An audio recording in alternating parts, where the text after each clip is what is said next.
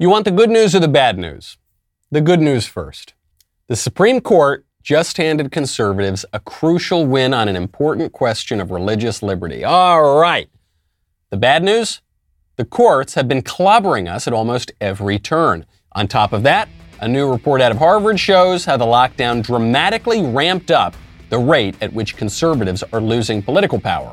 And Joe Biden proves me right on Juneteenth. You know, I hate to say I told you so. I'm Michael Knowles. This is The Michael Knowles Show.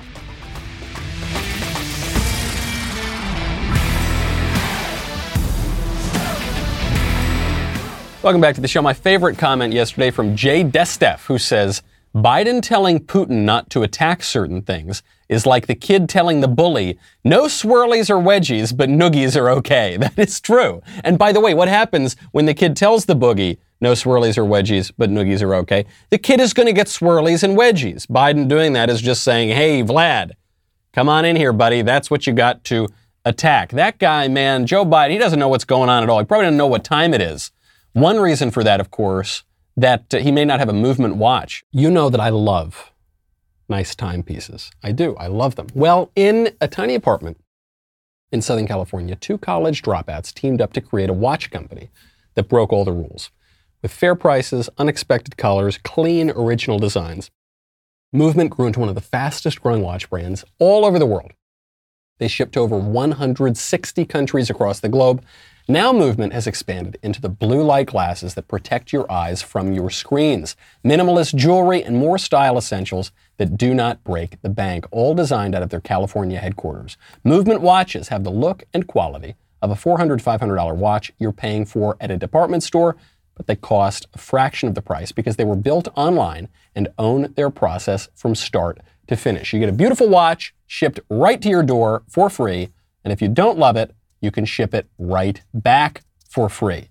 I would really, these guys have been with the show for so long from the very beginning. If you want to elevate your look with style that does not break the bank, join the movement. Get 15% off today with free shipping and free returns by going to mvmt.com/Knowles. mvmt.com/Knowles.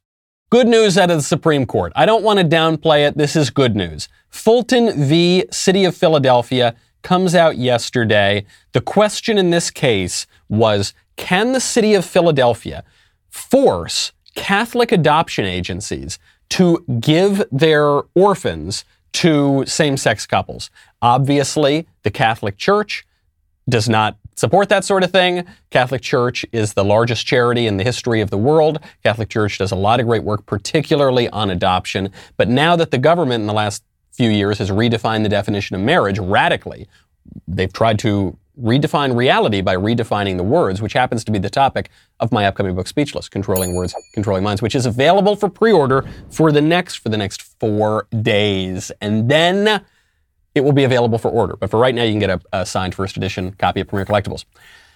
The government has redefined marriage radically. This puts the Catholic Church in a bad position because the established state church of secular liberalism is now quite at odds with the Catholic Church, with many Protestant denominations, with Jewish denominations. I know there are different sort of forms of Judaism, with Muslims, with all sorts of groups who do not cotton to this sort of thing.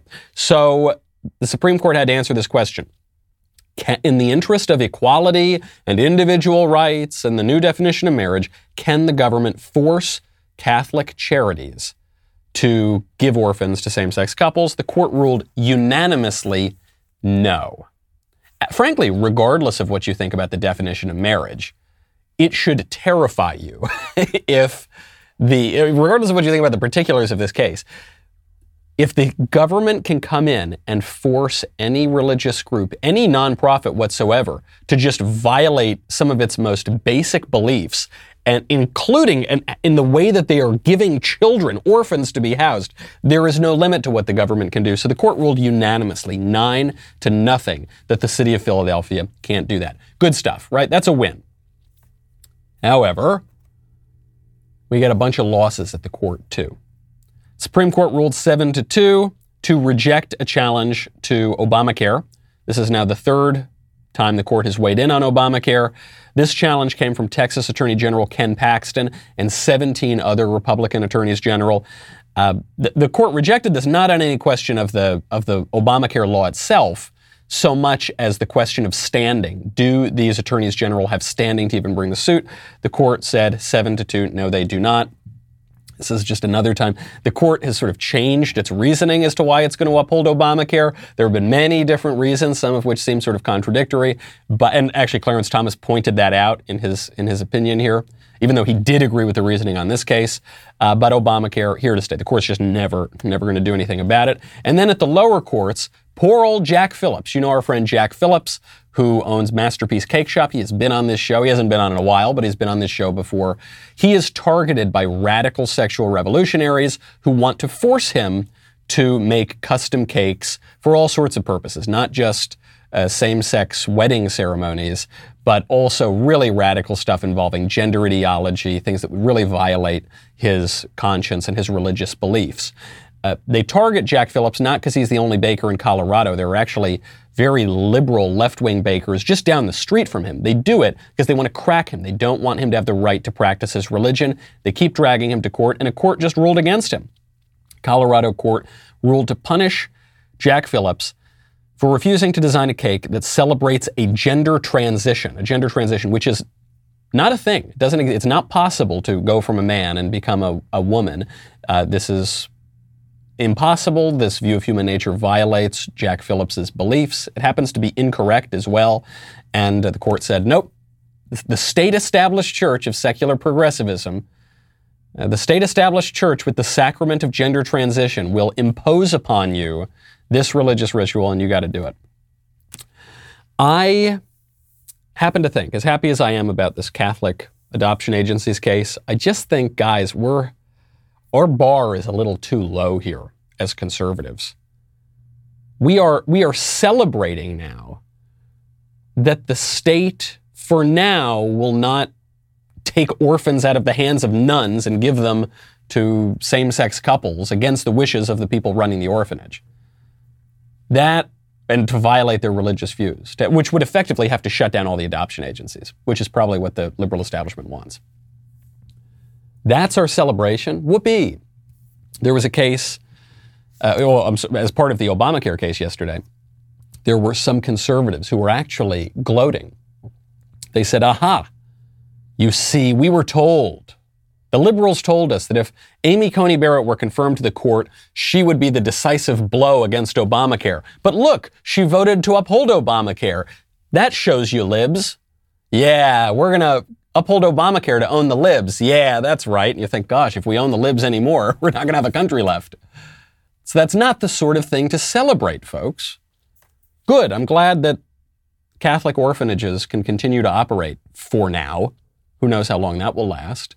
But if that's victory and we've lost on every other issue, and if poor Jack Phillips has lost his life at this point, his livelihood rather, because now all he does is deal with these radical revolutionaries in court, then maybe we need to rethink our legal strategy. Maybe the conservative legal movement has not been particularly effective. The squishes really uphold this idea. The squishes love this idea that liberalism is a neutral playing ground, and look at the wonderful victories. The Catholic Church is still allowed to have adoption agencies for now. Well, I want a little bit more than that, folks, and I think we need to pay a little more attention to these cultural issues. Speaking of which, you know, I've taken, I guess it's an unpopular position.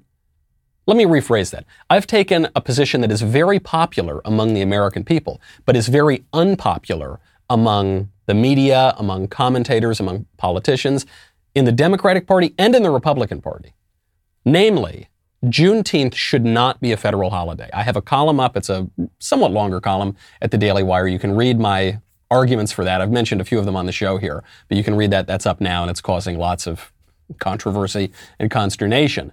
But my main argument, the main thrust of my argument was, this is not about recognizing the freeing of the slaves. The purpose of this, taking this local holiday from Galveston, Texas, and pretending that it's a very big, important national holiday, and then actually establishing it as our 11th annual national federal holiday, is to create an alternative to Independence Day.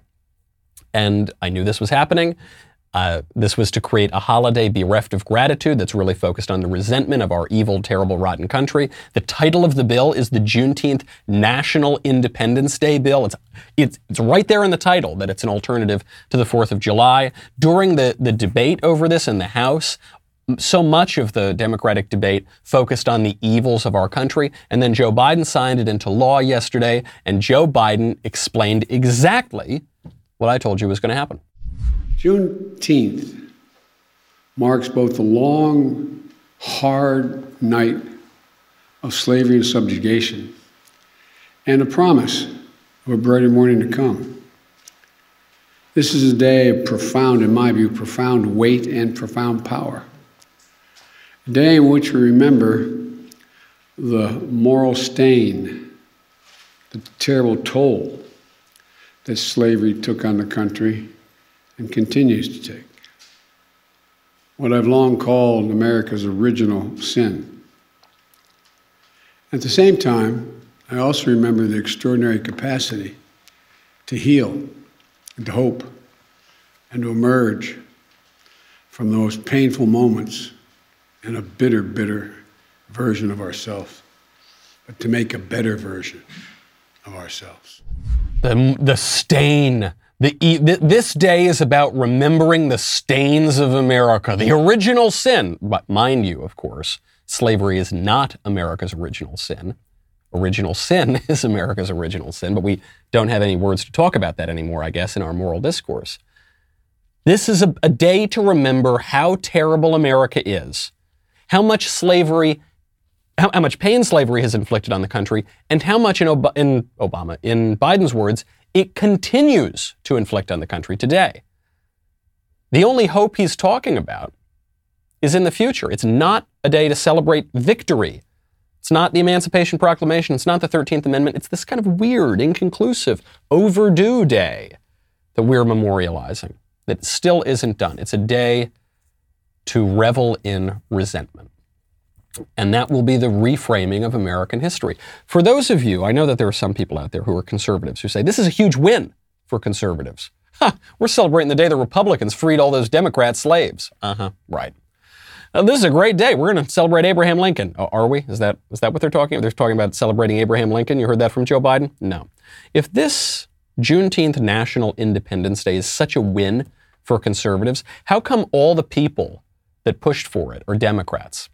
How come some conservatives are opposed to it right now and all the people celebrating it are Democrats? Why? Because they think it's such a big win for Republicans? Are they just mistaken? No, I think probably many Republicans are mistaken in not understanding the import of this day at a national. I'm not talking about the local Galveston holiday. I'm talking about the national level, the new National Independence Day. It is a day for resentment.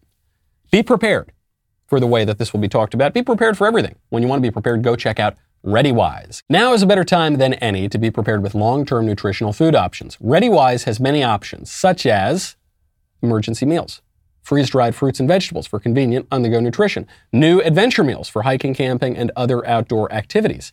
ReadyWise makes being prepared simple and affordable. Order online and have nutritious meals shipped directly to your doorstep. When government resources are strained, it can be days, if not weeks, before fresh food is available. Do not put yourself in a situation when you need food during an emergency. Prepare today. Each meal is a combination of both dehydrated and freeze-dried ingredients. Meals are packed into durable, long-lasting pouches designed to keep food fresh for up to 25 years. Do it. If the last year has not taught you to be prepared, I don't know what will.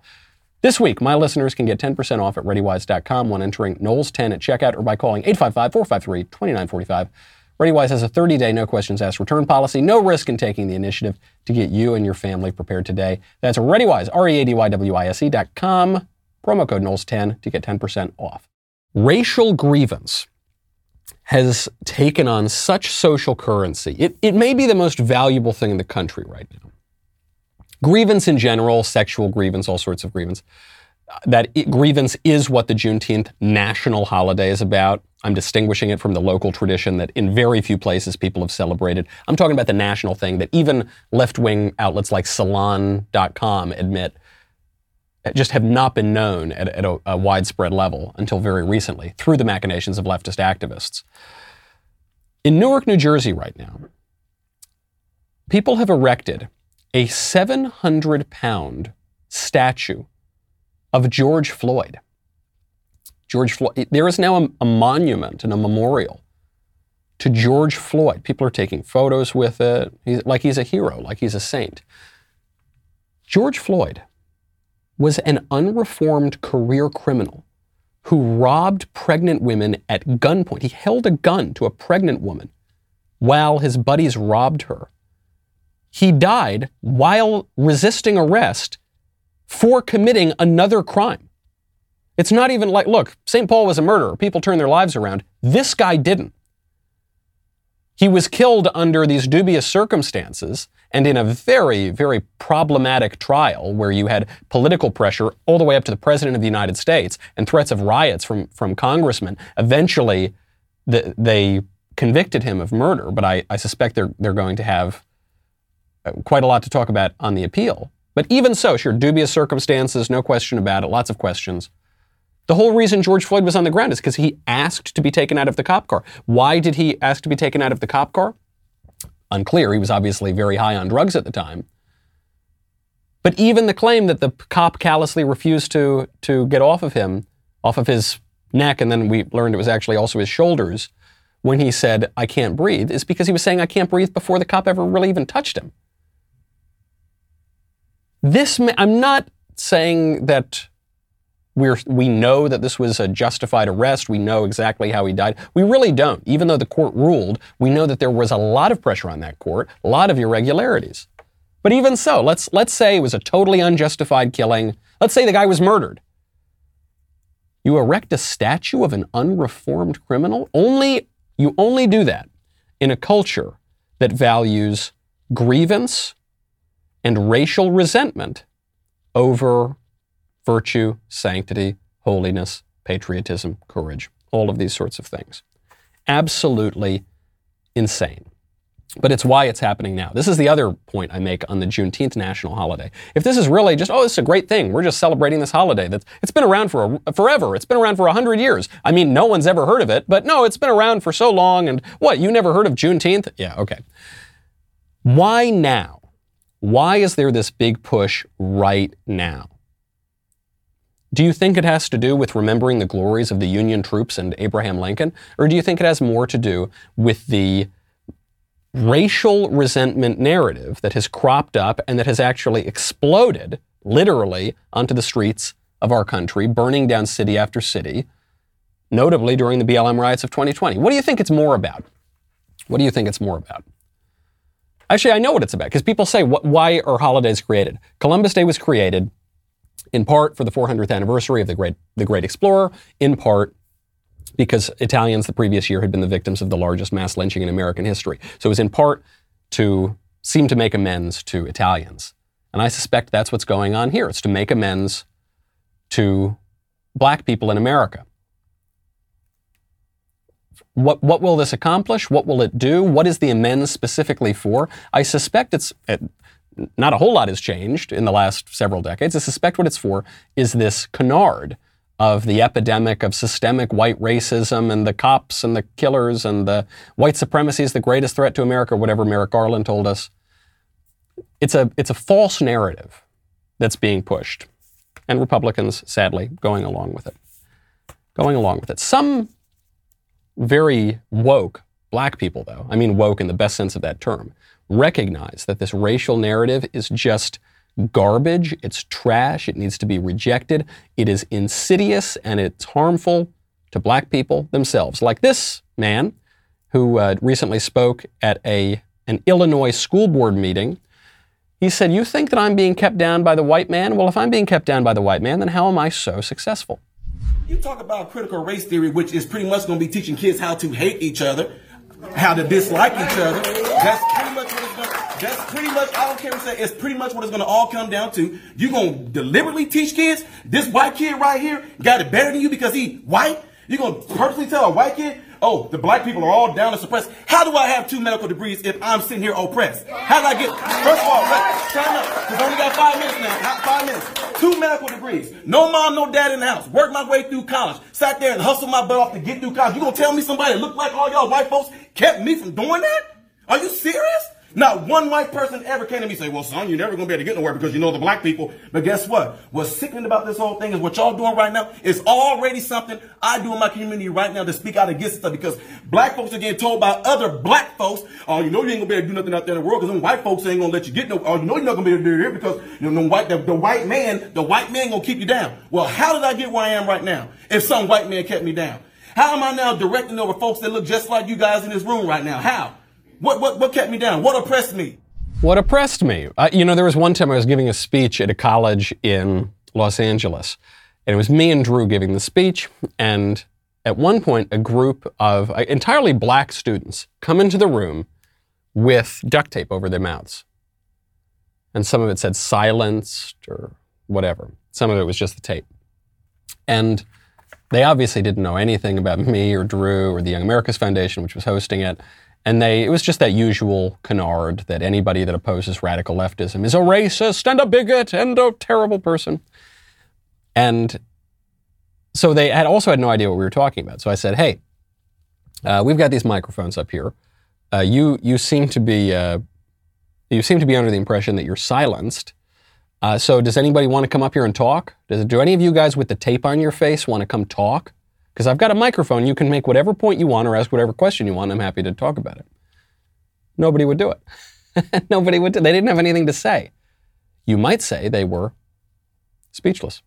It's the title of my upcoming book, Speechless, Controlling Words, Controlling Minds, which is available for pre-order, but not for much longer. They were silenced. They had put the tape over their own mouths. I asked them that question. I said, who put that tape on your mouth?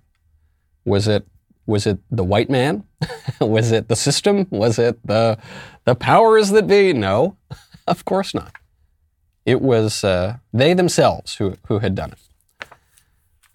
Now, this father who was speaking at the school board meeting, absolutely right about this pernicious ideology, critical race theory. It's just awful. We talk about how it's anti-white racism, so that's bad for white people.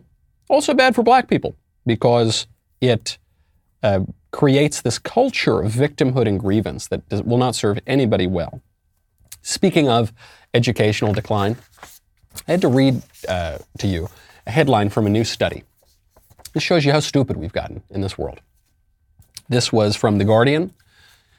Headline: Aging process is unstoppable, finds unprecedented study. Immortality and everlasting youth are the stuff of myths, according to new research, which may finally end the eternal debate about whether we can live forever. I'll tell you, how much money do you think these researchers wasted undertaking this shocking, unprecedented study that found out that men are mortal? You idiots. Oh my gosh. I've heard this from some of my kind of futurist friends. Generally, they're more of my liberal friends who say, we're going to find the cure to death. We are probably within our lifetimes. Maybe we'll just miss it, but they're going to cure death. Okay, we're gonna figure out the way to solve all the ailments of age, and we're gonna live forever. And I thought, pharaohs, evil geniuses, dictators, billionaires, they've all sort of tried at this, and it's always very foolish. This is the stuff of myth and legend. We want to live forever, and part of the human condition is coming to grips with this apparent tragedy that we will die, the fact of our own mortality. One may have life everlasting, but you're not going to find it in this mortal coil. We no longer even know that. Our scientific geniuses no longer even know that man is a mortal being. What else do they not know? They don't know anything about men. But there are some things I know for certain about men. The manliest of men have high cheekbones. They have swarthy skin. They have nice deep voices. They smoke cigars. But the second manliest of men have beards. Beard Supply has top-selling products such as beard oil, soap, beard shears, and beard balm. When you go to beardsupply.com, you use code Knowles on a subscription product, you will get 50% off your first month. Not only does 50% off the first month sound great, But subscribing comes with its own perks. Get your product of choice automatically delivered every 1, 2, or 3 months, your choice. Never worry again about running out of product. And remember, use code Knowles for 50% off your first month of the subscription. Go sign up right now so that you too can start grooming to get closer to that iconic Matt Walsh beard, which will allow you to look like one of the manliest men at the Daily Wire.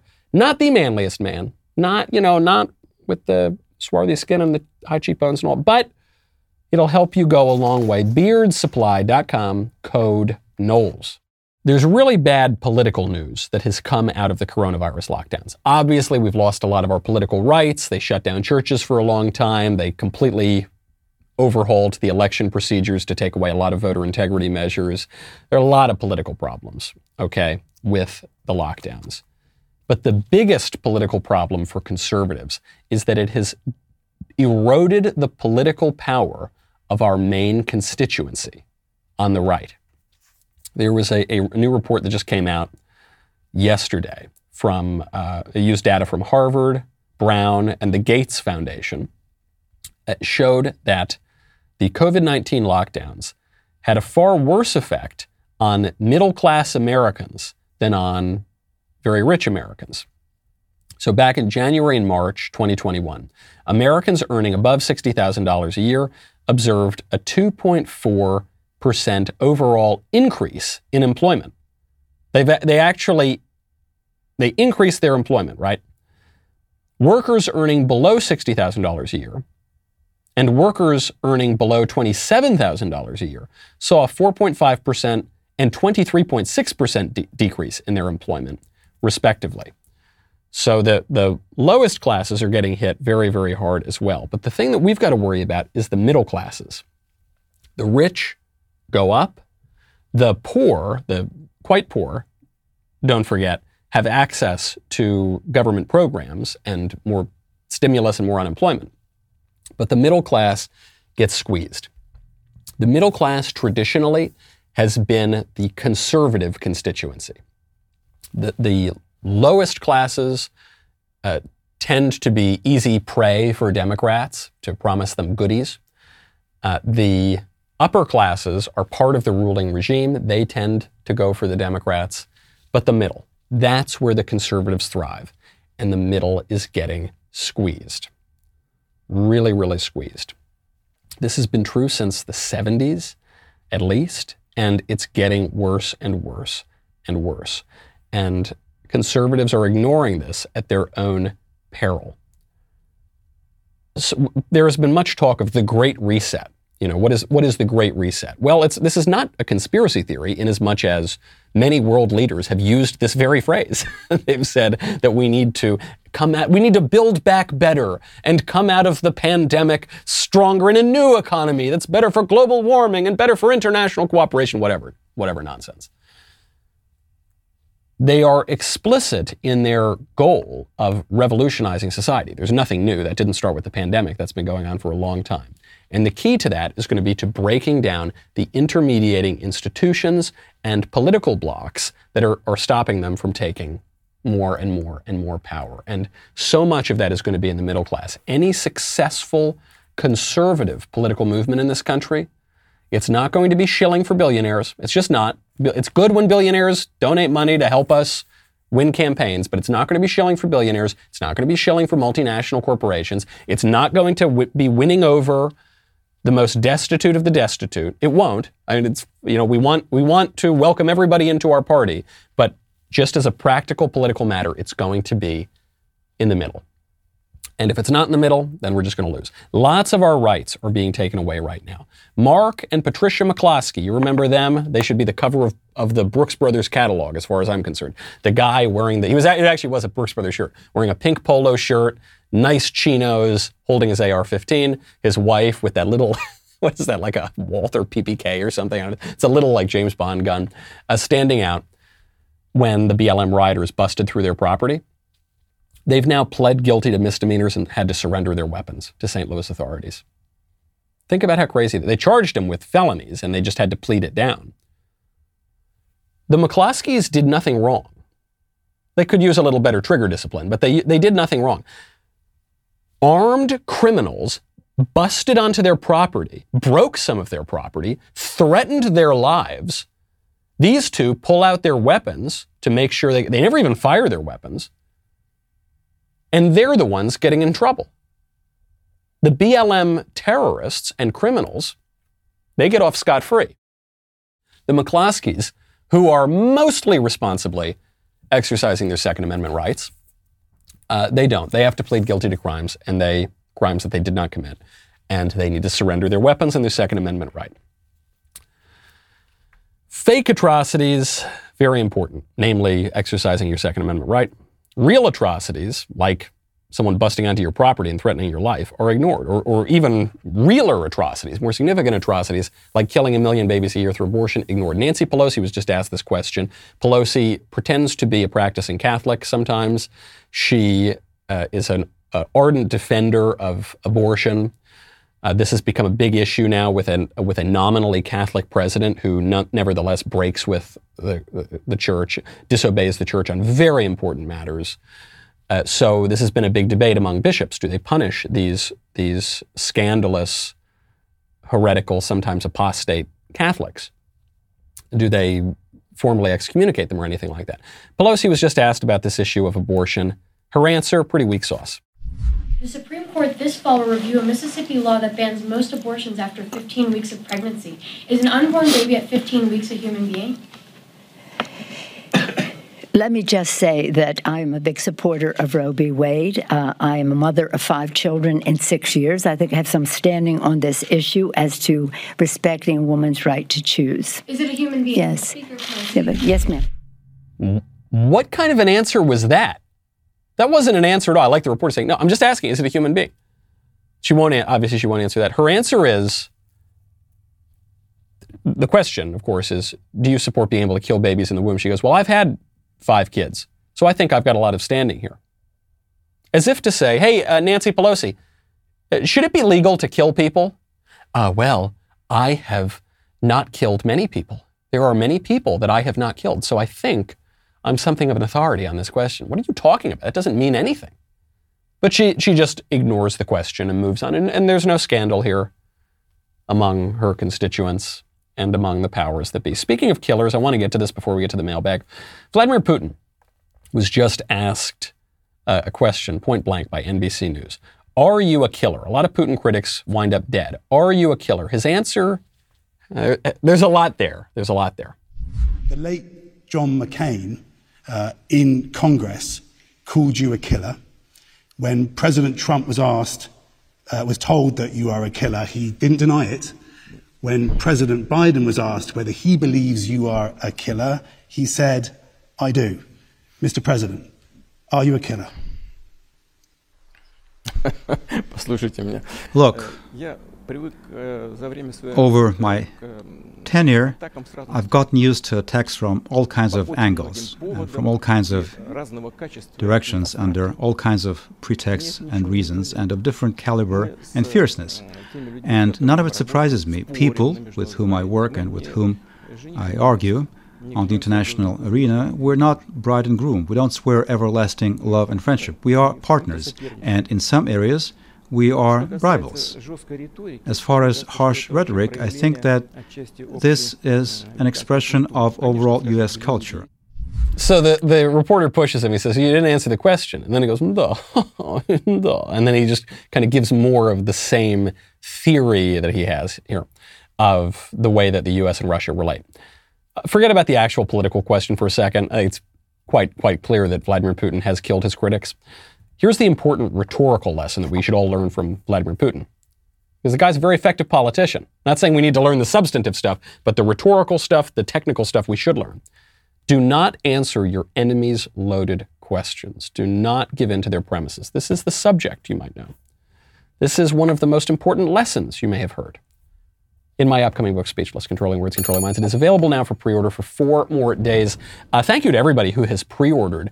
The numbers are really, really strong on the pre-order. I suspect that there are going to be a lot of places, not just on the left, but on the squishy right, even very powerful places on the squishy right that are going to try to ignore this book because it contradicts a lot of their loser strategy and loser rhetoric, and there are a lot of court jester conservatives out there who are going to try to ignore this. So I appreciate all of you pre-ordering. I know a number of people have pre-ordered multiple copies even, so that's great. The signed first edition, there is obviously, you can get it on Amazon or Barnes & Noble, and there is the audiobook as well, which is read by yours truly. I really want to stick one to the squishes, so I appreciate that, and you can order that right now. Also, Amazon, removed the historic and moving documentary, which they took down during none other than Black History Month, of Clarence Thomas. How do you remove a Clarence Thomas documentary during Black History Month? Well, the Daily Wire has decided to step in and acquire the North American streaming rights. So, because we're in the movies now. So right now, you will be able to add Created Equal, this is the Clarence Thomas documentary, to your Daily Wire queue. Take a quick peek at the trailer. I was never going to be white. The problem is I can never go back completely to the world I came from. I saw what I had become, and then I asked God that if you take anger out of my heart, I'll never hate again. You're not really black because you're not doing what we expect black people to do. That's when all heck broke loose. So you'd still like to serve on the Supreme Court? I'd rather die than withdraw from the process.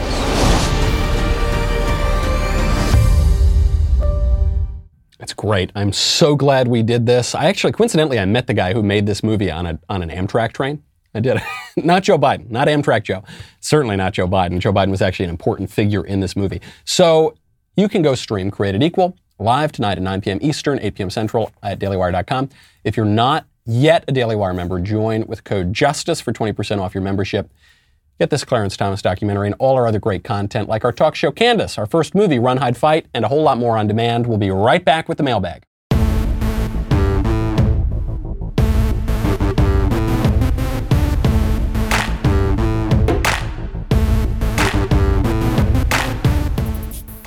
Welcome back to the show. My favorite time of the week, the mailbag. First question from Camille. Dear Michael, I heard your mailbag last week about a guy expressing his feelings and reaching out to a girl he knew while having a girlfriend. I'm in a similar situation, and while I agree that if he doesn't break up with his girlfriend, he's just trying to have his cake and eat it too, if the girl feels the same, should she try to pursue it in a way that is not amoral? I personally know married couples who met where one of them was already in another committed relationship. At what point do you just give up because they're not single, and at what point do you try? Sincerely,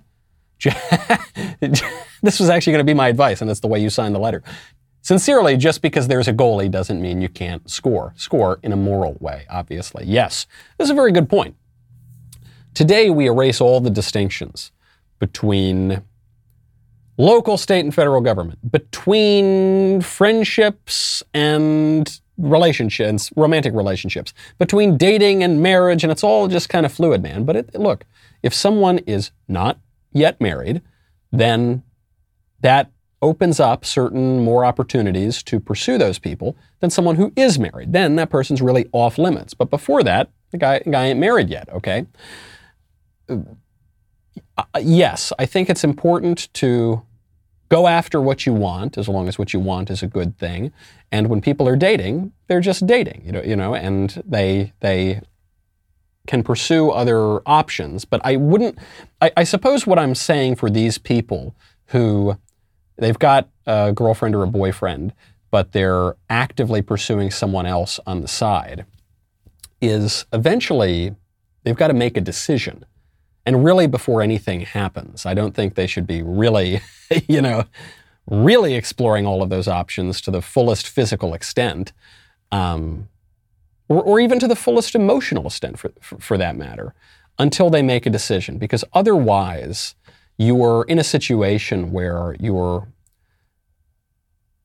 getting someone who is compromising their character, right? When a man cheats on his wife, when a man leaves his wife for his mistress, what happens? You get a job opening. That's what happens. You think that's not going to happen again? It probably will. So you need to be prudent, not just for the objective moral questions involved in the relationship that currently exists, but even just for you. You want to make sure. I think it's totally fine. If two people are dating other people and then they decide they don't want to date those people anymore and they want to date each other, okay, that's fine. But that's a very tricky thing to do. You've got to make sure that no one's compromising their own character while they do it. From Weston. Hello, Michael. Most austere and religious podcaster and prodigious prognosticator who leaves his listeners speechless. Controlling words, controlling minds. I'm a 23-year-old guy, and my issue is that I'm one of the 102% of men who are dealing with addictions to porn. It has seriously harmed my perceptions and relationships of and with women. My subconscious standards are a messed up conflation of a good Catholic woman. My question, besides prayers to the Trinity and all the angels and saints, how do I get to the point where I have a healthier perception of women and sexuality, and how could I manifest that in my relationship with women in general, and hopefully with a woman in a more intimate relationship? Thanks. First step, cut out the porn. I know, easier said than done. It's like saying to a heroin addict, hey, just put down the needle. But just do it. You can do that. One can persevere, certainly with God's grace, and also with the cultivation of virtue, which might take a long time. Tools that will help you on this path, if you are Catholic, I suspect you are from the question. And even if you're not Catholic, I would recommend trying to find something like this, even if you don't swim all the way across the Tiber. Namely, go to confession. When you go to confession, count your sins. Name them and count them. It is a humiliating thing. Not just on sex stuff, on all sorts of things. It's humiliating to name and count your sins. That's the point. That's the point. Is one, you want to confess this, not just in your own mind, not just in the privacy of this very, very individualistic liberal religion that has taken over much of the West over the last couple hundred years, but to another person on your knees that will really do something. And it will create this practical benefit of you not wanting to commit that sin again, so that you don't need to tell the priest. And you should abstain from receiving the Eucharist until you do that. There are other things you can do. Wherever you commit that, wherever you look at the porn, wherever you just don't spend a lot of time there. This is the idea of the near occasion of sin. Just don't do it. This is true not just of porn, it's true of anything you fall into. If there are places where you are more likely to fall into that sin, if there are people with whom you're more likely to fall into that sin, then avoid those places and avoid those people. Then, when you do commit a sin, again, it's not just sex stuff, it's any kind of sin. Do not take that as an excuse to commit it 100 million more times. In for a penny, in for a pound, right? No, that's not how that works. Then, I would recommend some kind of sacramentals even. I mean, this is now we're getting really Catholic here, I guess, but some Catholics will wear things like a scapular. Scapular is a couple pieces of cloth on a string. You wear it around you. It's similar to the kind of broader scapular of people who are in monastic orders. Some people wear a little crucifix, a little cross on your neck, a medal. These things will just remind you. If you have, I don't know if you have icons or anything in your home, these things will just remind you. I'm speaking in a very practical, tangible way. You will not be quite as inclined to commit those sins when you've got a physical reminder there that you really should not be doing that. That's the first step. You are not going to do this in the recesses of your own mind. You are going to do this through real practice in the physical world. There's a good book that I would recommend you read as well called The Spiritual Combat by Dom Lorenzo Scupoli. Really, really good book. It was written hundreds and hundreds of years ago, and it's very, very good on these points. Next question. But you know when you should read that book? You should read it after you read another book. I'm going to save the bell for now. I think you know what I'm talking about. From Nick. Hey, Michael. Me again. Oh, Nick. Oh, my God. Yes, I remember you, Nick. Thanks for the advice last week on here it is. Thanks for the advice on the astrology chicks. I'm no longer seeing any of those women who collect crystals and whose apartments smell like a party city on Halloween.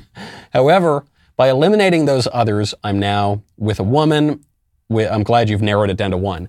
With a separate potential issue. I knew that when we started dating, she was bi, and I thought that it could be fun because liking hot women is a common ground that we share. But now I'm wondering if it will become an issue if we get more serious. Sincerely, is 2 company and 3 a crowd?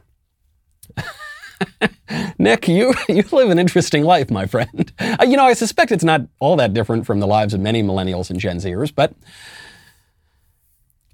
the fact that this woman that you have started dating has had some interesting desires or perhaps experiences in her life is not disqualifying in itself. That's true of everybody. And I suppose that is common ground. Liking hot women would be something you have in common with her. However, in your life right now, dating this woman, 3 is a crowd. You know, a lot of my friends are libs, and some of them are pretty radical out there. And I do know people who have been involved in all sorts of crazy relationships with more than 2 people and all that sort of stuff. It doesn't work out. It does not. I've never seen it work out. Certainly not before they stop doing all that sort of stuff.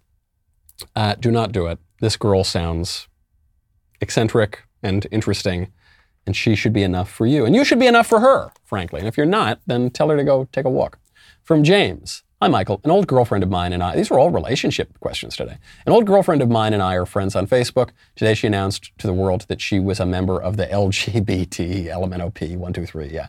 Apparently she's demisexual, complete with a pride flag. According to Wikipedia, demisexual people do not experience sexual attraction to another unless they have formed a strong emotional bond with that person. This sounds an awful lot like what a relationship used to be. Meet the person, date the person, fall in love with the person, then become intimate rather than swipe right, be intimate, then decide if you want a relationship. Is this just another way for people to jump on the LGBT bandwagon? Thanks. Yes, it's a way for people to feel special. It's a way for people who are in a culture that has rejected the thing that actually makes them special, namely that they are made in the image of God and have human dignity and are, in Aristotle's words, the political animal because they have speech. No, not yet, but some books talk about this. They reject that, that ultimate sort of divine spark of man that is reflected in man. And they try to just find things about themselves. But a man wrapped up in himself makes a very small package indeed. And yes, this ex-girlfriend of yours is now saying that she's really special and she's, oppressed and she's eccentric because she's a normal woman who doesn't just engage in casual sex in the same way that men do and doesn't enjoy it as much. That was one of the lies of second wave feminism, is that women relate to sex in the same way that men do. It's not true. Frankly, I assume that it was just men looking to get laid who came up with second wave feminism because it gave them such an advantage in that department and convinced women to work against their own interests. But no, I suspect all women deep down, just about, are demisexuals. And, your ex-girlfriend is special, but not for that reason. From Margot. Michael, sweetheart. That's my name. Don't wear it out. Margot, nice to hear from you. I am interested in your opinion on the log cabin Republicans movement within the Conservative Party and the conservative movement. In a previous episode of your show, you talked about how it's difficult to be both transgender and conservative. What about those who are gay and also consider themselves to be conservative? Shouldn't conservatives be united in conserving traditional values, especially regarding marriage and sexuality? Insert shameless plug. Now, okay, I don't think this is going to count for a ding because Margot's writing insert shameless plug for speechless, controlling words, controlling minds here. Ding. God bless your number one fangirl, Margot. Great question, Margot, and great to hear from you. I think there is a distinction to be had here between transgender people who, men who believe that they're women conservatives, quote unquote, and homosexual conservatives. Namely, if you're a homosexual, you are expressing your sexual desires in a way that may transgress the moral order, in a way that may transgress tradition, in a way that in an older time would have transgressed social mores, though I guess today it would not. But you are not exactly denying reality, and you are not forcing others to deny reality. Where I suppose, you might say that they are denying the reality of the moral order. Sure, I mean, fine. But the transgender movement is explicitly denying reality and is coercing all the other people in the conservative movement to deny reality as well, with the pronouns and calling people Caitlin when their real name is Bruce or whatever. So I do think there is a difference here. Now, there are some squishy conservatives who have said, with regard to the log cabin, that conservatives need to be totally on board and they have to abandon whatever moral or religious objections they have to certain sexual acts, and they have to embrace the new definition of marriage, and there's nothing greater than that, and we all need to wave the pride flag. I think that's preposterous, okay? Obviously, that's not true. However, if understanding these deep moral issues, if understanding that people have different views of sex. Margot, I know you're a Catholic. You know that I'm a Catholic. The Catholic view of sex is fairly restrictive. It's not just homosexuals who don't get to do that sort of thing, but many other sexual acts are just not permitted. And the same would be true in Islam. The same would be true in other religions too. If there are people who say, I have these sexual preferences, by my own lights, I've really determined that I think this is okay and this is how I'm going to live my life.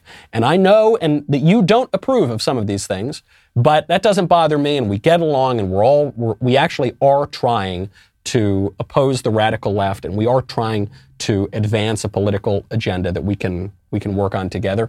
Well, I think that's great. I'm all for that. I'm not for one of the people who says that we need to excise, log cabin or excise all sorts of people from the conservative movement.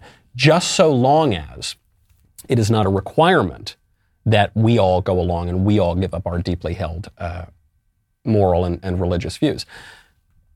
The issue of transgenderism is just, there's no getting around it. We are going to have to use he, or we are going to have to use she, and that's the way it is. One last question from Nate. Hey, Michael.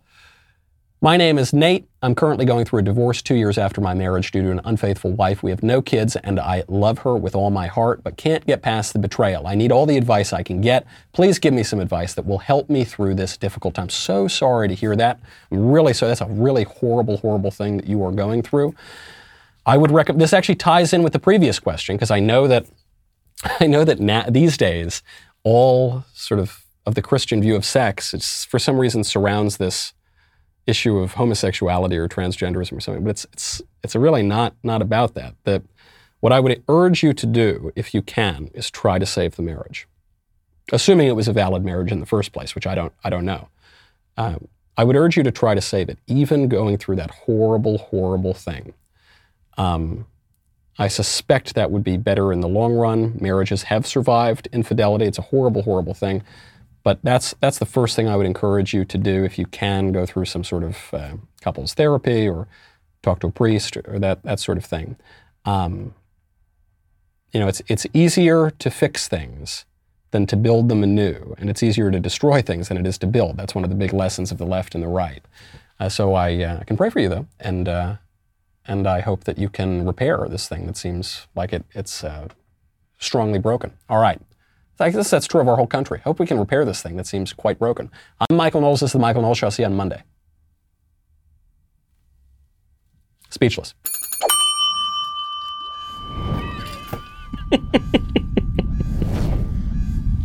Here it comes. Uh-oh, no!